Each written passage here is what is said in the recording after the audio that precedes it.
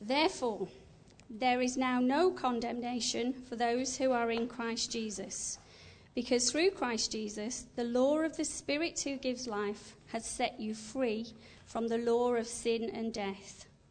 For what the law was powerless to do, because it was weakened by the flesh, God did by sending his own Son in the likeness of sinful flesh to be a sin offering. And so he condemned sin in the flesh, in order that the righteous requirement of the law might be fully met in us, who do not live according to the flesh, but according to the Spirit. Those who live according to the flesh have their minds set on what the flesh desires, but those who live in accordance with the Spirit have their minds set on what the Spirit desires. The mind governed by the flesh is death, but the mind governed by the Spirit is life and peace. The mind governed by the flesh is hostile to God. It does not submit to God's laws, nor can it do so. Those who are in the realm of the flesh cannot please God. You, however, are not in the realm of the flesh, but are in the realm of the Spirit, if indeed the Spirit of God lives in you. And if anyone does not have the Spirit of Christ, they do not belong to Christ. But if Christ is in you, then even though your body is subject to death because of sin, the Spirit gives life because of righteousness.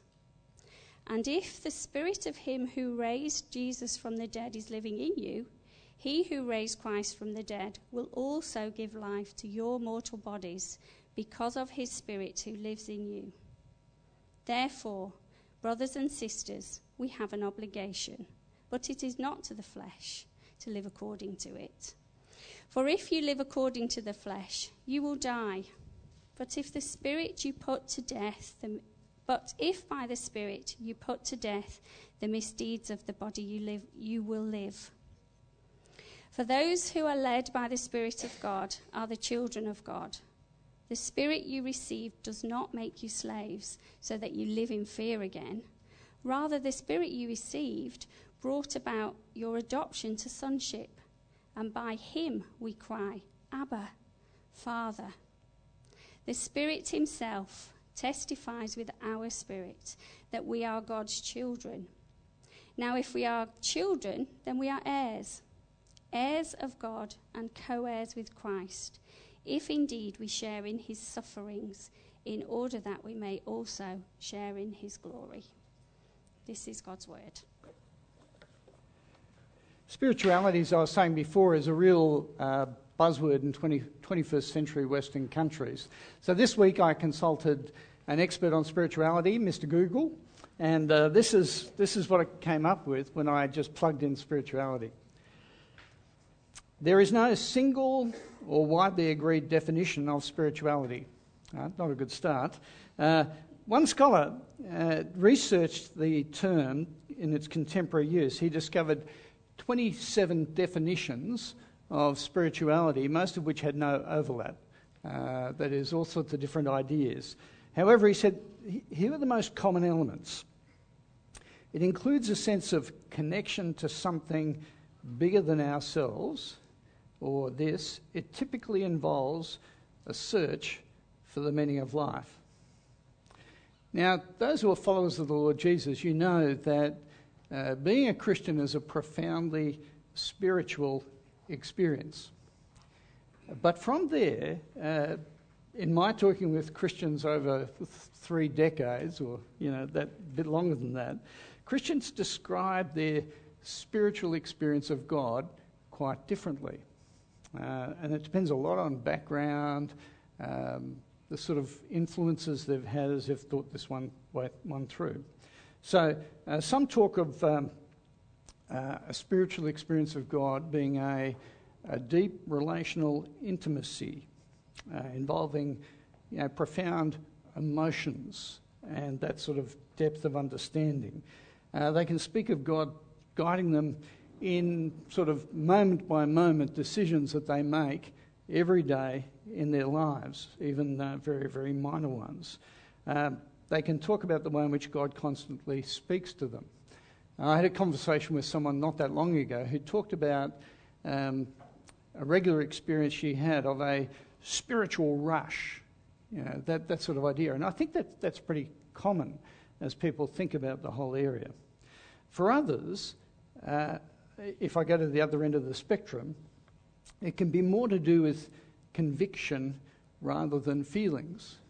And sometimes at this point, people who fall into this camp can sort of present a spiritual experience as being more like an IKEA flat pack experience. Let me explain what I mean. It's a bit like, when you get flat pack furniture, you get instructions and you work out how to assemble what should be simple but turns out to be quite complex, Well, for Christians in this school, God has left instructions, the Bible, and then he withdraws to a distant place and rules from afar. And our job is to work out from the instructions how to put them into practice in our lives. And then in, 30, 40, 50 years' time when we die, we get together with God, we review, what's happened, and then press on in heaven. It's quite a different sort of thing. And obviously I'm pushing out those extremes to give you some idea of what we're talking about in terms of the way they talk about spirituality. Now, as I said before, 3 weeks we're turning to Romans chapter 8. Romans 8 summarises the first 7 chapters of Romans with one word. And if you look at it, you'll see it there in verse 1 of chapter 8, therefore. That is, we've got 7 chapters of teaching, and he goes, therefore, this follows. And that's the point being made here. And the big truths of the first 7 chapters are to do with how God makes us right with himself by faith in Christ. The way in which God justifies the unrighteous, people who don't deserve to be made right with him. It's all to do with that. Then when we turn to Romans chapter 8, what is the especially new thing that comes up? The new sort of topic for exploration. And it's actually the work of the Holy Spirit. So if I was to ask you to guess as to how many times the Holy Spirit is mentioned in the first 7 chapters of Romans, what would you guess? I'll give you 3 options, and I'll get you to put up your hands so that we can all participate. Okay? Would you think, 1 to 10 mentions, 10 to 20, or 20 to 30 mentions? Okay, of the Holy Spirit over 7 chapters in Romans. Okay, now you can. That's okay. I'll give you. All right. Who thinks 1 to 10? Okay. Who thinks 10 to 20? Okay. Who thinks 20 to 30? Okay. Right, pretty even spread actually. Who didn't put up their hand? Okay, first 7 chapters of Romans, Holy Spirit is mentioned twice. Isn't that interesting? Who would have thought? There you go. Okay, let me. It's great musical background. That's excellent. No, I wasn't trying to embarrass him. No, it's fine. I'm only kidding. When we get to Romans chapter 8, okay, we've obviously read through the first half. How many times do you reckon Holy Spirit is mentioned here in this chapter? Right, 2 times 7 chapters. Right, I'm going to give you 3 options: 0 to 5, 5 to 10, or 10 plus. Okay, right, 0 to 5.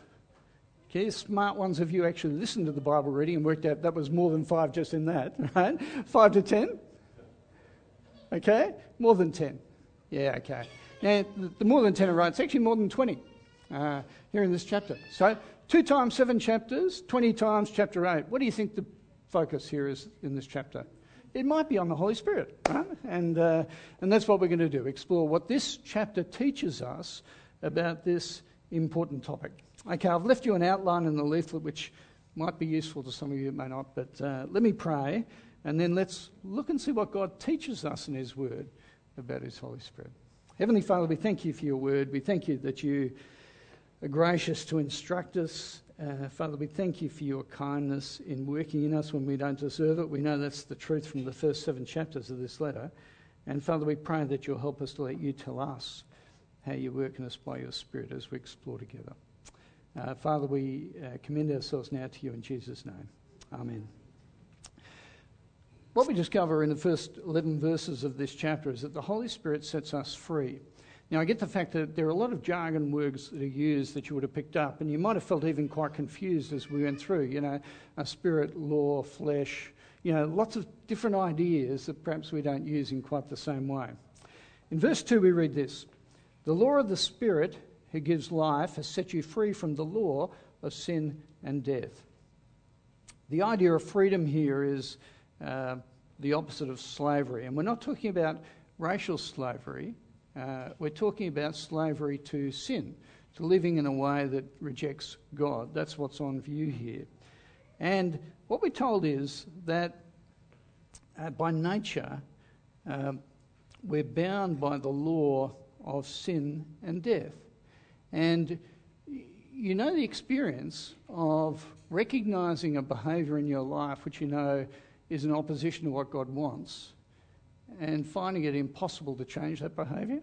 I knew that constantly before I became a Christian, but even since then there's a bit of a struggle that goes on with sin. It's that slavery to sinfulness that's going on. But we're told in verse 2, this is how God frees us from that slavery. Through Jesus Christ, the law of the Spirit who gives life has set you free. Now you pick it up in verse 3. God did this by sending his own Son in the likeness of sinful flesh to be a sin offering. Sinful flesh here is the idea of not so much flesh, but the life that's lived in rebellion against God, rather than just skin and bone, right? And the picture here is the way in which God rescues us from our sin and the consequences of our rejection of him by sending his Son to die on the cross for our sin. Jesus is the sin substitute. He dies in our place so that we don't have to bear the consequences for our own sin. But here's the question I want you to think about. How does the Holy Spirit fit in here? Remember, we're talking about the work of the Spirit. So where does the Spirit fit into this reality? I want to suggest to you that you cannot understand the truth of Jesus' death for your sin and the forgiveness and everything that you benefit from there unless God's Spirit works in you to give you understanding of that. Now, my own experience, I was at university as a 19-year-old. I'd sat down with people and read through the Bible. I got to a point where I thought, yes, I went from thinking, Father Christmas, Easter Bunny, Jesus, to thinking, no, real person who did real things. I became convinced he died on the cross. I thought, in the balance of probability, he rose from the dead, and I thought, so what? I thought, a clever trick, getting up from the dead. But it was interesting, history, nothing more. I had a job at a supermarket stacking shelves, which meant I didn't have to think a lot. And I'm not rubbishing that, it just meant I had freedom to think about other things. And as I was stacking shelves one night, I remember having this extraordinary conviction of sin, a real conviction of my failure to treat God properly and the way in which I'd rubbished other people in the process as I went on.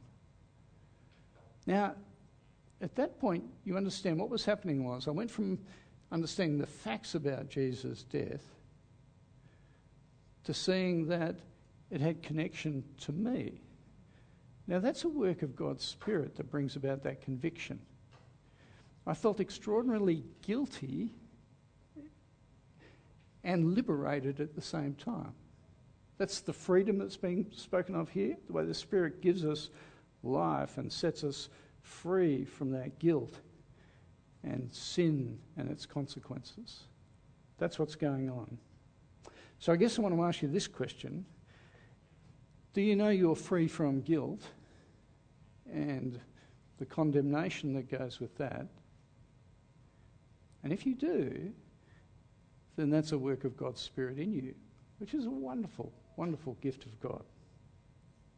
We go on. The Holy Spirit transforms our minds as well. You pick it up in verse 5. Those who live according to the flesh have their minds set on what the flesh desires, but those who live according to the Spirit have their minds set on what the Spirit desires. To be focused on the flesh is to be focused on the sinful nature, and that's to leave God out of the equation. The Spirit at work in our minds helps us to live the way God wants us to. Now, at this point, it's not so much talking about, the spiritual mind is not so much having spiritual thoughts or ideas. The spiritual mind is about the preoccupation with serving God in this world. It's about ambition and desire and conviction about what you want to do with your life. We heard from Jethro just a few moments ago. He's come through college, and because of his understanding of the work of God in this world and in his life, he wants to serve God in Christian ministry. So that's a change of view. I caught up with another couple this week who really capable professionals, both of them, again with 2 kids, have trashed their professional careers, well-paying professional careers, to go to Bible college to become Christian ministers. Now, how stupid is that,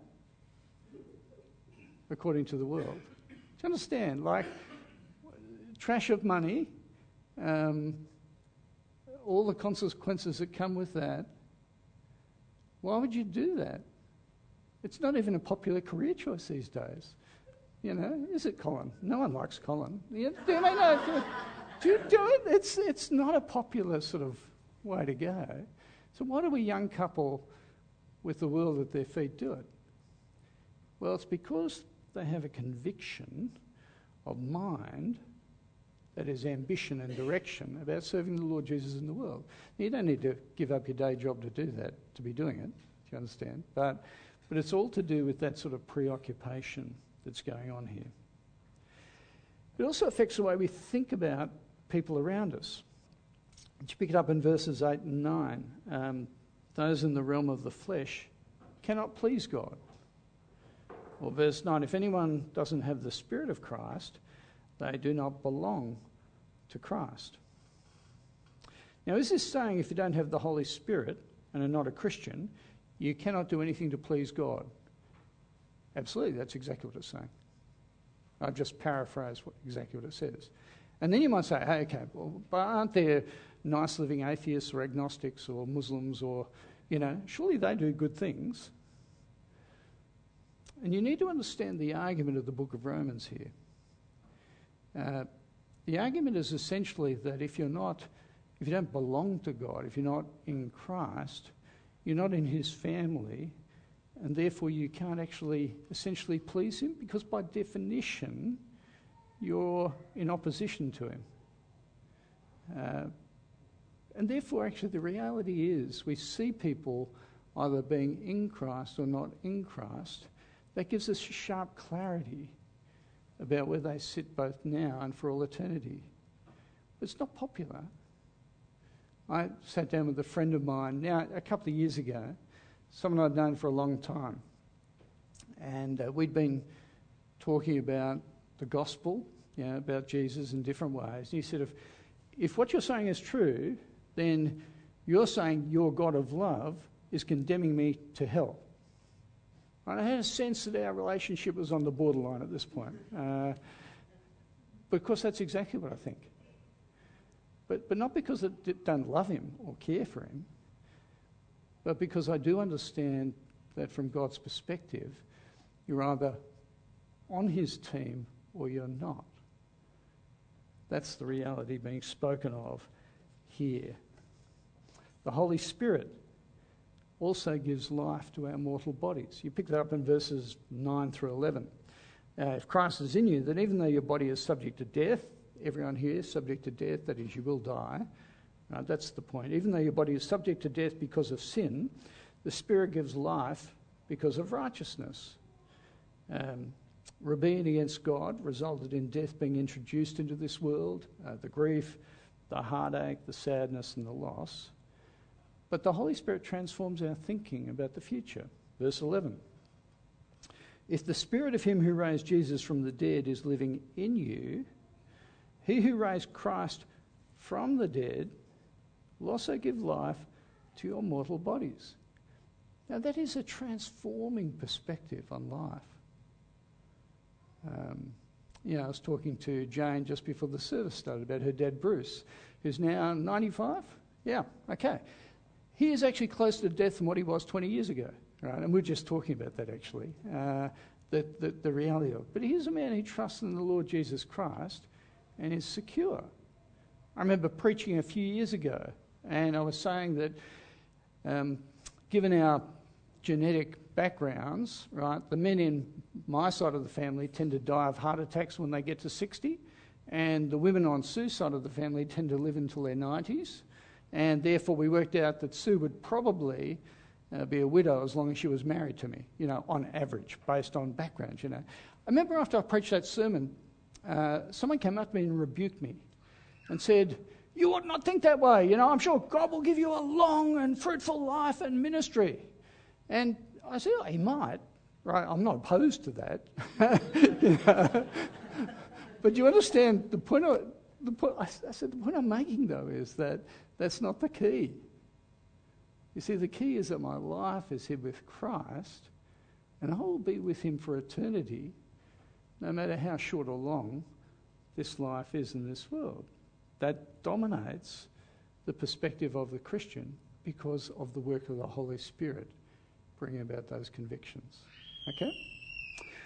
Approval. What we have here is these first 11 verses. They set up the framework for understanding the key things to do with being a Christian, which is wonderful. Then we come to these more controversial verses, I think, in verses 12 to 17, on how the Holy Spirit leads us. Okay. Chapter 8, verse 14. Those who are led by the Spirit of God are children of God. So what does it mean to be led by the Spirit of God?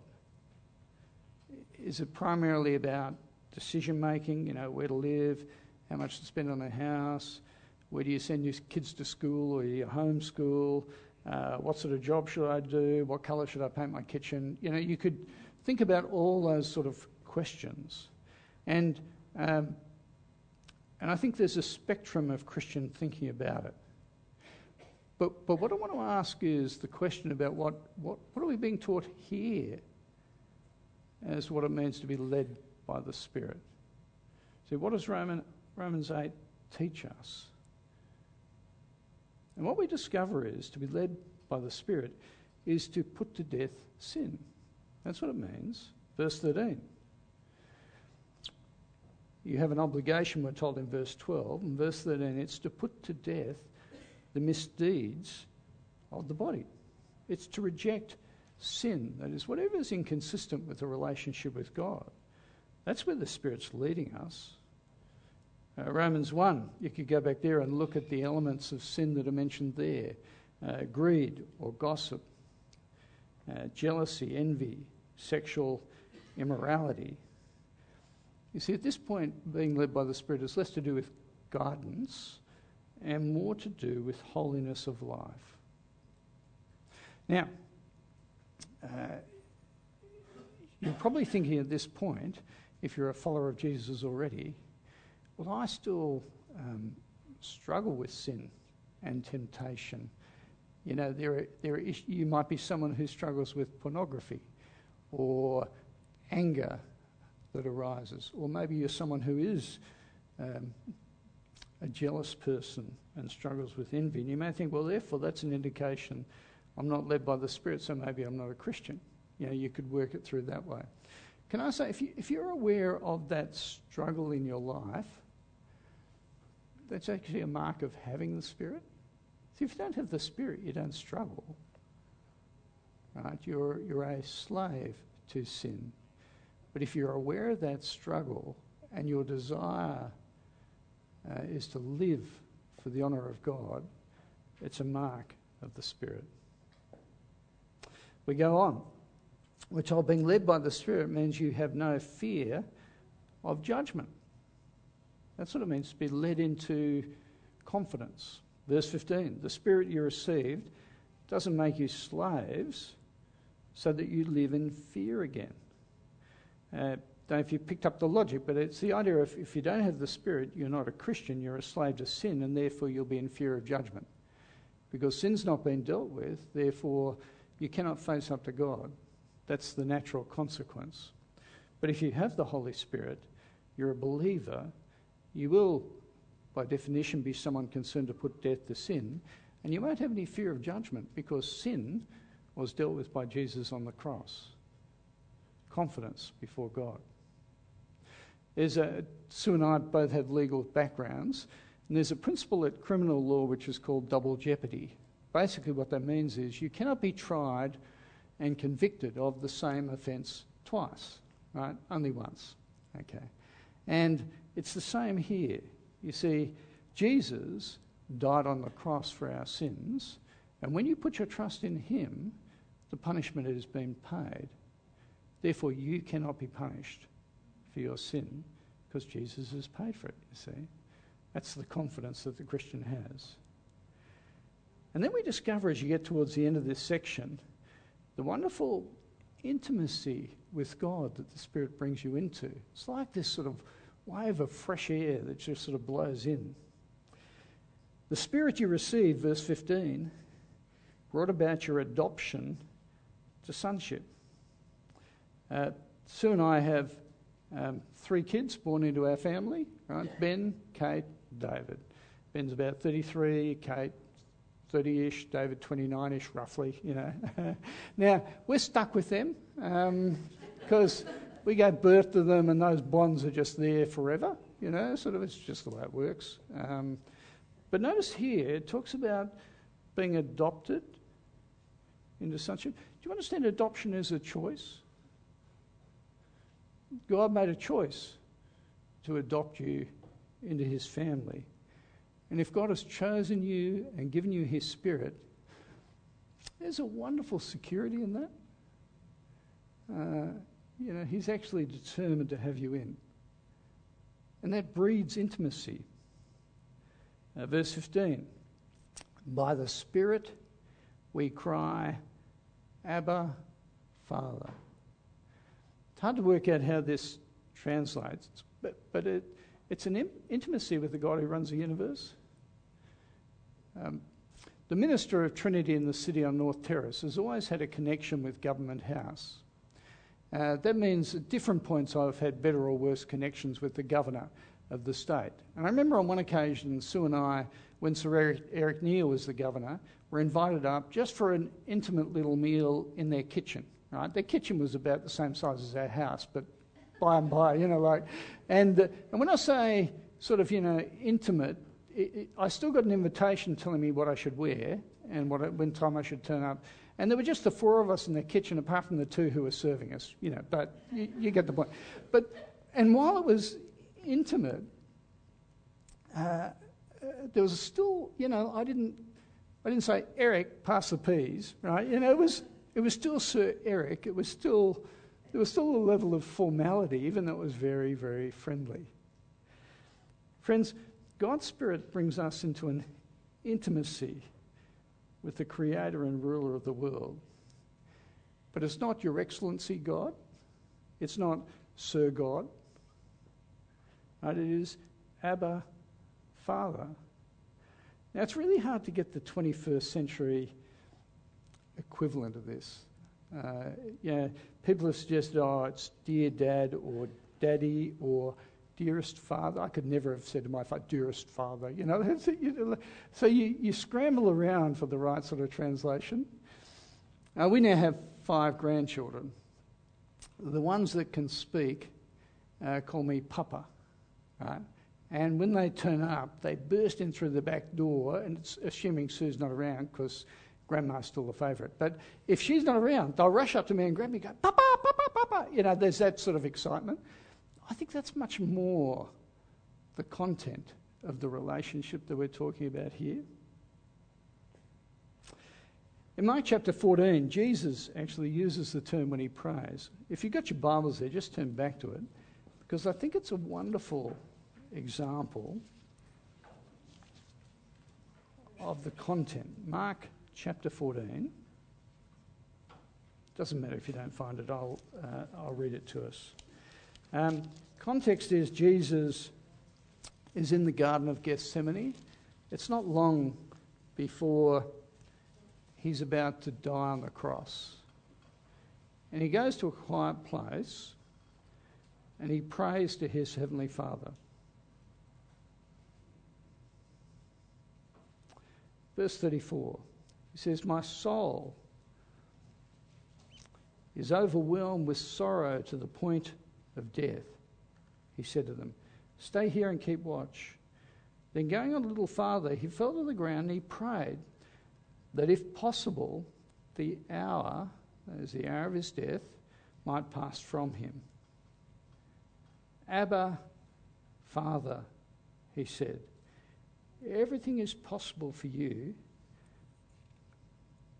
Take this cup from me. Yet not what I will, but what you will." Do you understand? To know God as Abba Father is to be actually able to cry out to him at your point of greatest need, the most heartfelt distress, out of the deepest longing, and to know that he loves you, he's trustworthy, and that you can have confidence in his profound love. Abba, Father. And then finally, the Spirit leads us into our inheritance. You pick it up in verse 17. If we're children, then we're heirs of God, co-heirs with Christ. Inheritance, you like the sound of that, don't you? What do you get? Well, co-heirs with Christ. Just a couple of words, but isn't that amazing? We share what Jesus gets. You're in the same position as the Lord Jesus at this point. Isn't that amazing? You'll be raised to life, and you'll be in the presence of your Heavenly Father alongside your brother, the Lord Jesus, who rules the world. What a privilege. Friends, true spirituality, I'm not saying it doesn't involve guidance or God answering us in the ins and outs of daily living, don't get me wrong. But do hear me when I say there's something much more central about what it means to be someone in whom the Holy Spirit dwells. Christian spirituality, where does the Holy Spirit lead us? The Holy Spirit leads us into an intimacy of relationship with God, a God you can trust. Isn't that a wonderful thing? The Holy Spirit leads you into holiness of life. You don't want to live in a way that displeases God. You want to honour him with everything you have. And the Holy Spirit convicts you of the fact that God has secured you as his for all eternity. What's the mark of a spiritual church? Friends, it's one where we trust God and above all else want to honour him. That's the mark of spirituality. Can I pray for us? I'll pray that we'll be that sort of church. Heavenly Father, we do thank you for what is a wonderful chapter in your word, a chapter that keeps reminding us over and over again of what it means to be people who've received grace and mercy from you, people in whom you've placed your Holy Spirit, the Spirit of the Lord Jesus Christ, so that we can know relationship with you, forgiveness, hope, confidence, and to know that we are always secure, even in the midst of the greatest crises that are going on around us. Father, we thank you for that. We thank you that you've secured us. And Father, we pray that we will be spiritual people. That is, we will live by the work of the Spirit in our lives to bring you glory and honour in this world. And we pray it in Jesus' name. Amen.